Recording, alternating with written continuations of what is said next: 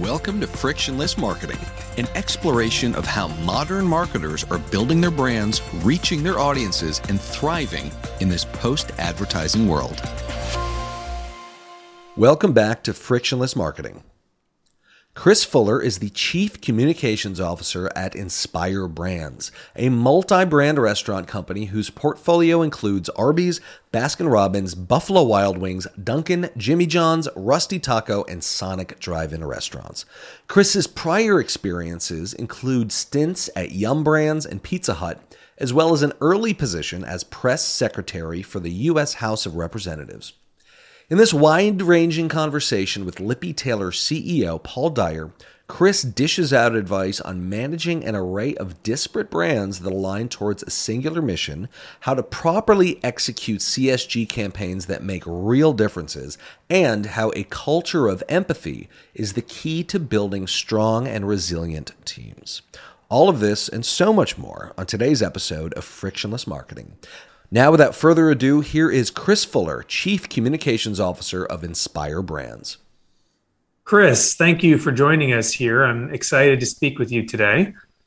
I thought we would start by actually citing something you've said in multiple interviews, right? Which is that at Inspire Brands, you believe in doing the right thing first and foremost, because actions speak louder than words. And of course, we're in communications, so we do a lot of speaking, and yet you've also played an important role in clear, specific actions, things like raising money for philanthropic purposes, leading team members to volunteer, launching a COVID relief fund, launching the Young Achievers Academy, lots of things that are sort of clear actions from a person whose role is really, first and foremost, communications. So can you maybe just tell us from a leadership perspective, how do you think about building this culture of action, while also obviously needing to communicate about everything that the company is doing?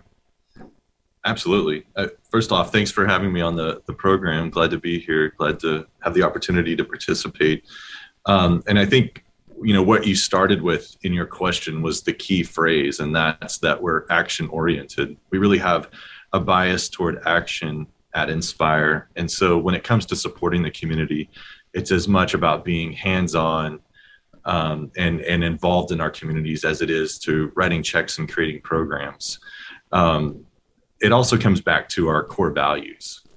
We are good citizens is one of the core behaviors that we strive to exemplify across the company. And I think with that comes a bias toward action among our team members. So there's an interesting dynamic here because Inspire Brands, and maybe you should just speak for a quick moment about the brands themselves within the portfolio at Inspire Brands, because you referenced core values, and yet you do have very different brands, right, all within the portfolio. And so I want to talk a little bit about how do you get to that sort of universal sense of shared values and things like that across these different brands. But maybe you should start by just, for the listeners who don't know the portfolio as well, what is the Inspire Brands portfolio? Sure, that's a great question. And, we're only 4 years old. We just turned 4 in February. So a lot of people may not be familiar with Inspire, and that's okay because they're more likely familiar with our brands. Surprisingly to many is that we now have about 32,000 restaurants globally, making us the second largest restaurant company in the United States.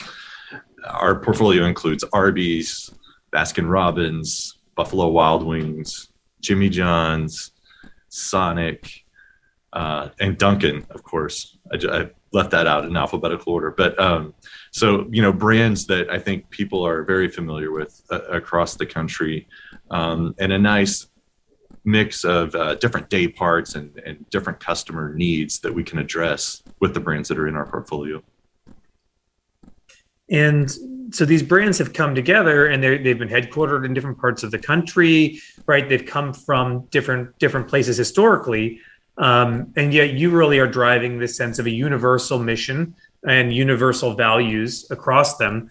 So can you talk about, maybe how you go about creating that sense of universality and shared mission and shared values? It's interesting. With each acquisition, we've spent a lot of time listening. Number one, with each brand, we try to understand from the franchisees and the team members, what is the culture of that brand and how can we continue that essence? So there have been brand values that were inherent with each brand that we wanted to continue. And as we formed Inspire, we said, how do we let that personality continue to live through and that distinctness of brands across the portfolio, but yet, to your point, still have a universality. And so we introduced core behaviors that unify across all brands from Inspire. And they're all very complementary. It may be different words, but for example, I talked about good citizens earlier. That's one of the core behaviors of Inspire. At Arby's, that may manifest itself as their core, their brand value of making a difference. Or at Buffalo Wild Wings, their brand value of community. So there's a little bit of a different flavor at each of the brands, but it all ties to a very similar behavior and value. So it's interesting. I know you're a member of the Arthur Page Society. And at Arthur Page, over the years, a lot of the content and the discussion centered around this idea of the CCO getting a seat at the table. Now it's much more about, well, what do you do with that seat? Because it's happening or has happened in many large organizations. The CCO has that larger seat at the executive table, whether that's in a reporting relationship or just being sought out for counsel, those kinds of things. And the corporate narrative is playing a bigger role in driving business value. One of the components of that is obviously something you've spoken a lot about, you have a lot of passion for, which is looking at ESG and how ESG is a driver for the business. So you've got a 4-year-old company, you've got brand values, you got company values. There's a lot of sort of complicated things in here. You guys have a massive supply chain, a massive footprint. Can you talk about ESG and what is the role of it in the business, and how do you kind of see the forest for the trees when you've got so many moving parts? It's such a great question because every company is, keeping this top of mind right now. ESG was recently added to my title, and we're in a unique position too because we're a private company. So a lot of the initiatives that we have in place are because they truly are the right thing to do and they're good business decisions. But we're also looking at other ways that we can provide meaningful impact to the communities where we operate. Years ago, and this is unusual for a private company, but we did our own CSR reports. We felt it was responsible to provide some transparency to our corporate social responsibility initiatives without the pressure of outside influences requesting that information from us. We're also very transparent about our economic impact in the communities where we live and work. And we have an Inspire Impact page that you can go to and break it down by state to see the level of jobs that we're creating, the economic impact that we're providing back to the communities. That's always been core to who we are, just being transparent, authentic, and honest about the way that we are good citizens in the communities where we live and work. So I have to ask, you don't have shareholders, and actually sort of activist shareholders have been in many ways driving the ESG agenda for corporate America. You now have ESG in your title. Are you sort of the champion pushing that agenda? Are there external forces doing it, or are there other executives within the company? Is it just obvious to people, or is somebody, does this still need to be championed? It needs to be championed. I like our approach, though, in that we're all ESG officers in our own respective realms. So, it's incumbent on everyone to look for opportunities to reduce our carbon footprint. Or if you're a hiring manager, are you bringing in a diverse slate of candidates and having them interview with a diverse panel of people? And I think that's what makes Inspire unique. And one thing that I love about the company is that it is ingrained across the team. It's not just, oh, he has ESG in his title, so all things ESG go to him. It's really a dispersed responsibility. Yes, you need a corporate champion from the inside. And I will say our CEO, Paul Brown, is probably as much that role as anyone else, which certainly helps. That always helps to have the person in the top job supporting. One of the things that you've mentioned, spoken about recently, that you're personally proud of is witnessing during all the trials and tribulations of COVID, your team's ability to pivot, adapt, and progress. A lot of teams never really kind of find out even if they're able to do that, right? Because there's a way of doing things. They just kind of keep going. Things are going well. You don't necessarily have to pivot and adapt. You can just progress, right? Your team was forced to rise to the occasion, right? So can you talk about the culture, the team structure that you've nourished before the pandemic maybe, and how did that enable your team to pivot and adapt as they did? I think number one, it was empathy, showing empathy, understanding that people are coming from very different places. Their entire work style has been disrupted, their home life. They may be working parents who now suddenly are also teachers. So attentions were divided. And we really strive to provide as much flexibility and understanding as possible. And it was so great to see this team step in and say, hey, I know this person on the team is going to be absent for these hours while they're teaching science to their fourth grader at home. And so I'm going to step in and help here. And that's what I've just been so proud of this team, is their ability to recognize that, jump in and help wherever needed to do those things, to adapt, to pivot, to progress. So as challenges arose, we looked at, okay, that's not working anymore. What's a new communication channel, for example? We increased our brand town halls, or not brand town halls, our town halls for the company. We increased them to a weekly basis, just so we were communicating with our teams weekly and saying, hey, here's what we're seeing, here's what's going on, here's what we're doing in our restaurants. I think another thing that was really important was keeping top of mind that we are a restaurant company. And as a support center, we are truly here to support our restaurant team members. And they were on the front lines of ever-changing local and state and federal mandates. So we brought their stories back to the support center, even had a lot of them speak to the support center directly during COVID to talk about their experience in the restaurants. And that was really the filter that we put on a lot of decisions and discussions, was how is it affecting, the hundreds of thousands of team members that we have across the country who really are on the front line and don't have the benefit, quite frankly, of working from home. They have the same stresses and challenges that we do, but they're in the restaurant doing everything they can to continue to provide their communities with food. So do you have the silver bullet, the answer that everybody in your seat is looking for when it comes to having desk employees versus non-desk employees, and trying to have a consistent drumbeat of internal communications with people that are not, in the Microsoft Teams environment or whatever environment it is that you guys are using internally? Do you have the silver bullet on how do you stay connected with your frontline employees? Does the silver bullet exist? I don't know.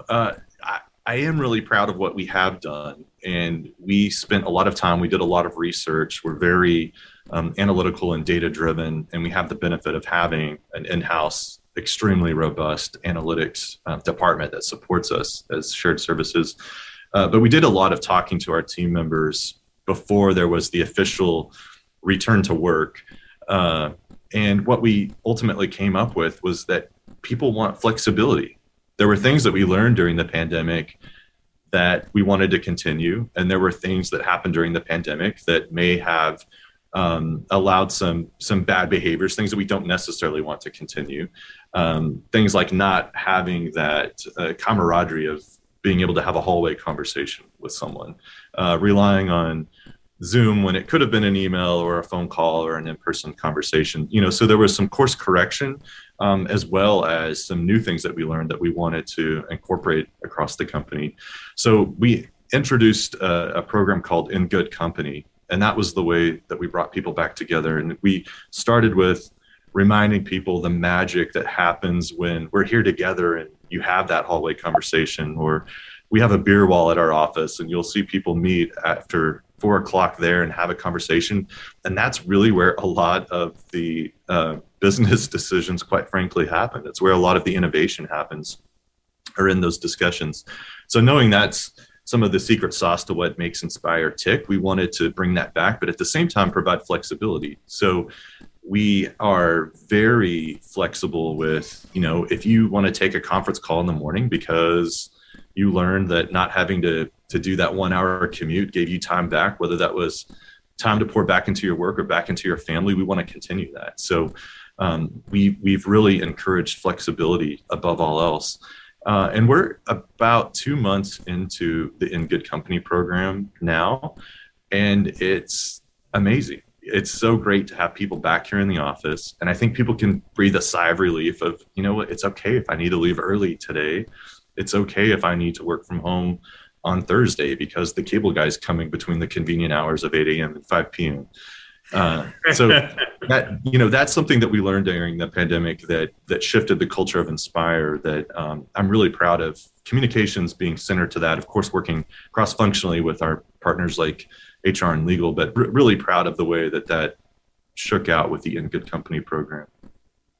That's great to hear. And I want to pick up on something you said a couple minutes ago when you were giving credit to the analytics team in your organization and being data driven. And early in our conversation, a number of the things you said sounded like you were referencing intuition, doing the right thing because it's the right thing, right? And you have to wonder at some point, of course, does the company come back and say, right, but how much is the right thing worth? Right? How much should we spend on doing the right thing? And how do we measure the value of making the right choices, supporting people, doing the right thing, participating in the community, all the things that you've been talking about? But at some point, do we need to measure, to what extent we invest in that or how we get a return on the efforts we're putting there? Have you opened that door yet? Is it something that you've tried to evaluate yet? That's something that we talk about a lot. And we do have the benefit of having some of the best data and analytics scientists in the country working right here. We compete with the likes of Google's and Meta for that talent. And to have such a robust resource here at Inspire is definitely an advantage for us. I think a lot of that analysis informs the situation analysis, if you will, going into a decision. There's always that degree of intuition. And I think too, on like some of the brand creative and the buzzy, stunny type things that we do, the analytics really help inform us on our consumer as well. Like, what are they looking for? What's going to resonate with them? And then there's that degree of intuition where we say, okay, is this idea too edgy? Is it just right? Is it going to speak to the right audience? So it's definitely a blend of both. It's that left brain, right brain approach to thinking that ultimately drives our decision. Well, and of course, I love that you've opened the door now into the area that we like to talk of. We call ourselves at Lippy Taylor the first earned marketing agency, and so earned creative, obviously, a big concept that we're big supporters of. Lots of agencies are big supporters of the idea of earned creative. You guys have some great examples, some breakthrough programs that you've personally been involved with. I mean, one of my favorites is the vegetarian support hotline for Arby's, which obviously, is a meat-oriented brand.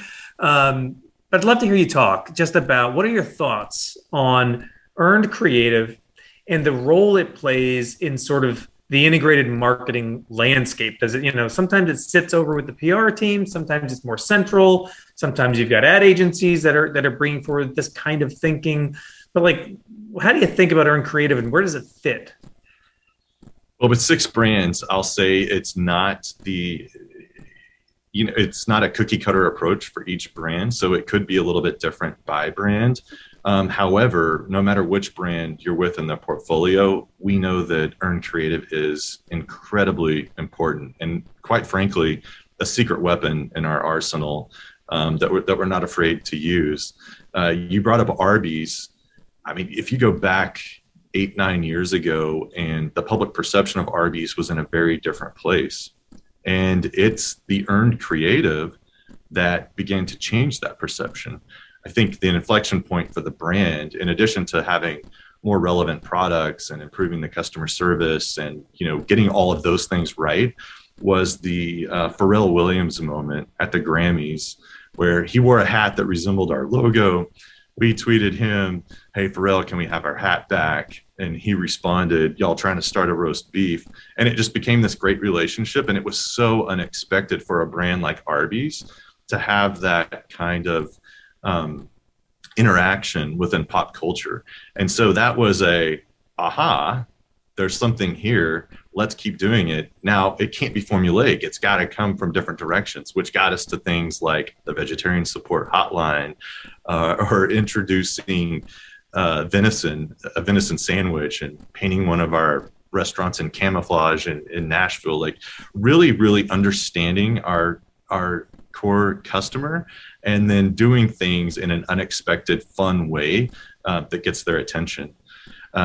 That is a formula for earned creative that absolutely lives on and is applied across all the brands. This year, Arby's launched a flavored vodka.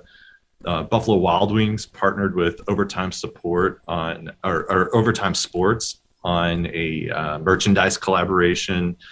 Dunkin' recently did a collaboration with Elf Cosmetics. So it's really fun to see, and they're so different. You can't take one of those ideas and apply it to any of the brands. Each of those ideas is right for the brand in which it was activated, which is another key part of the strategy. So yeah, in a nutshell, earned creative is incredibly important to us and is a central part of the integrated marketing process. So if you think about just rewinding that a little bit, you had these pop culture moments, you had this reinforcement along the way that, maybe there is a place for our brands to do this. We hear frequently from people that are sitting in a similar seat to you.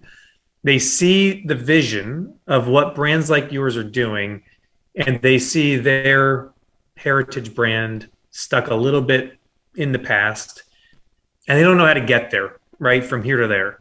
Do you have any advice for them in terms of just steps to be taken, or, different ways to inspire the team or structure the team, or, anything that would help them get from here to there?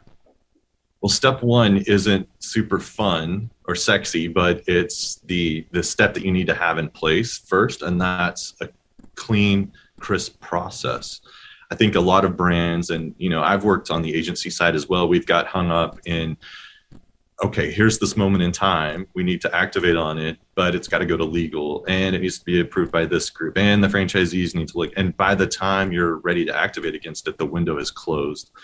And that's, going back to the Arby's example, it was 3 people on a text chain and approval from the CEO at the time to say, look, you guys, I trust you all. I hired you all for your creative thinking and for your ability to activate. So when you have an idea and you've all locked, and it was advertising, social media, and PR, when you've locked on that idea, go for it.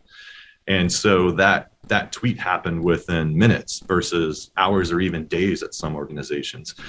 So that may not be the fun thing to talk about, but process and just having a clean, clear process, removing as much bureaucracy as possible is number one. Trusting your team. And then I think second is having that creative group of individuals working on it. Like I mentioned, the Arby's idea wouldn't have necessarily been right for B-Dubs or have been right for Sonic, but we had a group of people who truly understood our customer base, and could get in a room and come up with the ideas that were right for the brand and could activate on them quickly. That's great. And I think that's great advice in terms of just, how do you set yourself up for success? So speaking of which, as you look forward, and you think about sort of the mindsets, the approaches, the capabilities that are going to lead to success for the next, you said the last 9 years, I think is what, it took for Arby's to get from Pharrell to today. So the next 9 years, let's say, what are the capabilities, the approaches, the mindsets that you think as an industry we need to embrace? I think passion, and that's one thing that I hire for. I want to see people who are truly passionate about the brands that are part of Inspire and about the the pedagogy itself, who are passionate about communications and PR, or even internal communications, our foundations. We want people who are passionate about the work that they're in. I think that will increasingly, or not increasingly, but that's super important to me. The other thing that's increasingly important is an understanding of data and how data can drive decisions, how to have that conversation with our analytics team on what to ask for, what to look for, what are the trends that we're seeing that we can jump on. I think that's going to be super important, particularly for the brand communicators going forward. And that's something that we hire for. I think that's good advice. Passion in data. And if you're passionate about data, then that's all the better, right? It all comes together then. Exactly. That's right. But Chris, I think we're at the end of our time here. So first of all, let me just say thank you. I think this has been really excellent. I think our listeners are going to be thrilled to hear the insights and the advice you've given. So thank you for sharing your time and your advice with us. My pleasure. I enjoyed it. Thanks for the chat. All right. Here, as always, are some key takeaways from this conversation with Chris Fuller. Number 1, the key to effective CSG is transparency. One of Inspire's brand's tenets is being action-oriented, and as such, they do an impressive amount of social purpose work. Chris claims that listing out all CSG plans, actions, and impacts in a public forum is critical to ensuring success. Inspire publishes everything from the number of jobs they've created to the economic impact they're having in the communities that they serve. This type of transparency brings a high level of accountability to ESG plans that otherwise could have remained on the shelf. Number 2, data can inform intuition. A common query among marketing leaders is, how do I become data-driven while remaining in touch with the kind of creative intuition that drives brilliant marketing? According to Chris, the two are intertwined. Chris claims that the data and analytics his best-in-class team are able to provide enable and inform his team's creative intuition instead of stifle them. This is the left brain, right brain balance that's critical for marketing leaders to grasp. Number 3, stay flexible but encourage in-person meetings. Chris claims that during COVID, flexibility was key to enabling his people to adapt and pivot to the major changes they faced. Fast forward 2 years later, Chris and his team had to correct some of the imbalances caused by their remote work agreements, specifically the lack of team cohesion that can occur with an over-reliance on Zoom and a lack of in-person meetings. To counter this, he introduced a program called In Good Company, where the sole purpose was to get his people back to meeting in person regularly while remaining flexible on remote work policies. Chris, like many leaders, understands that there's a certain magic that occurs with face-to-face meetings that simply cannot be replicated. Chris even went so far as to say that the biggest business decisions and innovations occur during in-person meetings. Anyway, guys, thank you as always for listening. If you enjoyed this episode, why not share it with your friends and colleagues on LinkedIn? Don't forget to follow the show on Instagram at Lippy Taylor, that's LIPPETAYLOR, and on Twitter at the same handle. To learn more about us, visit us at lippytaylor.com. Thanks again for listening to Frictionless Marketing. Thank you for listening to Frictionless Marketing. If you enjoyed this episode, you might want to check out Paul's best-selling book, Friction Fatigue: What the Failure of Advertising Means for Future-Focused Brands.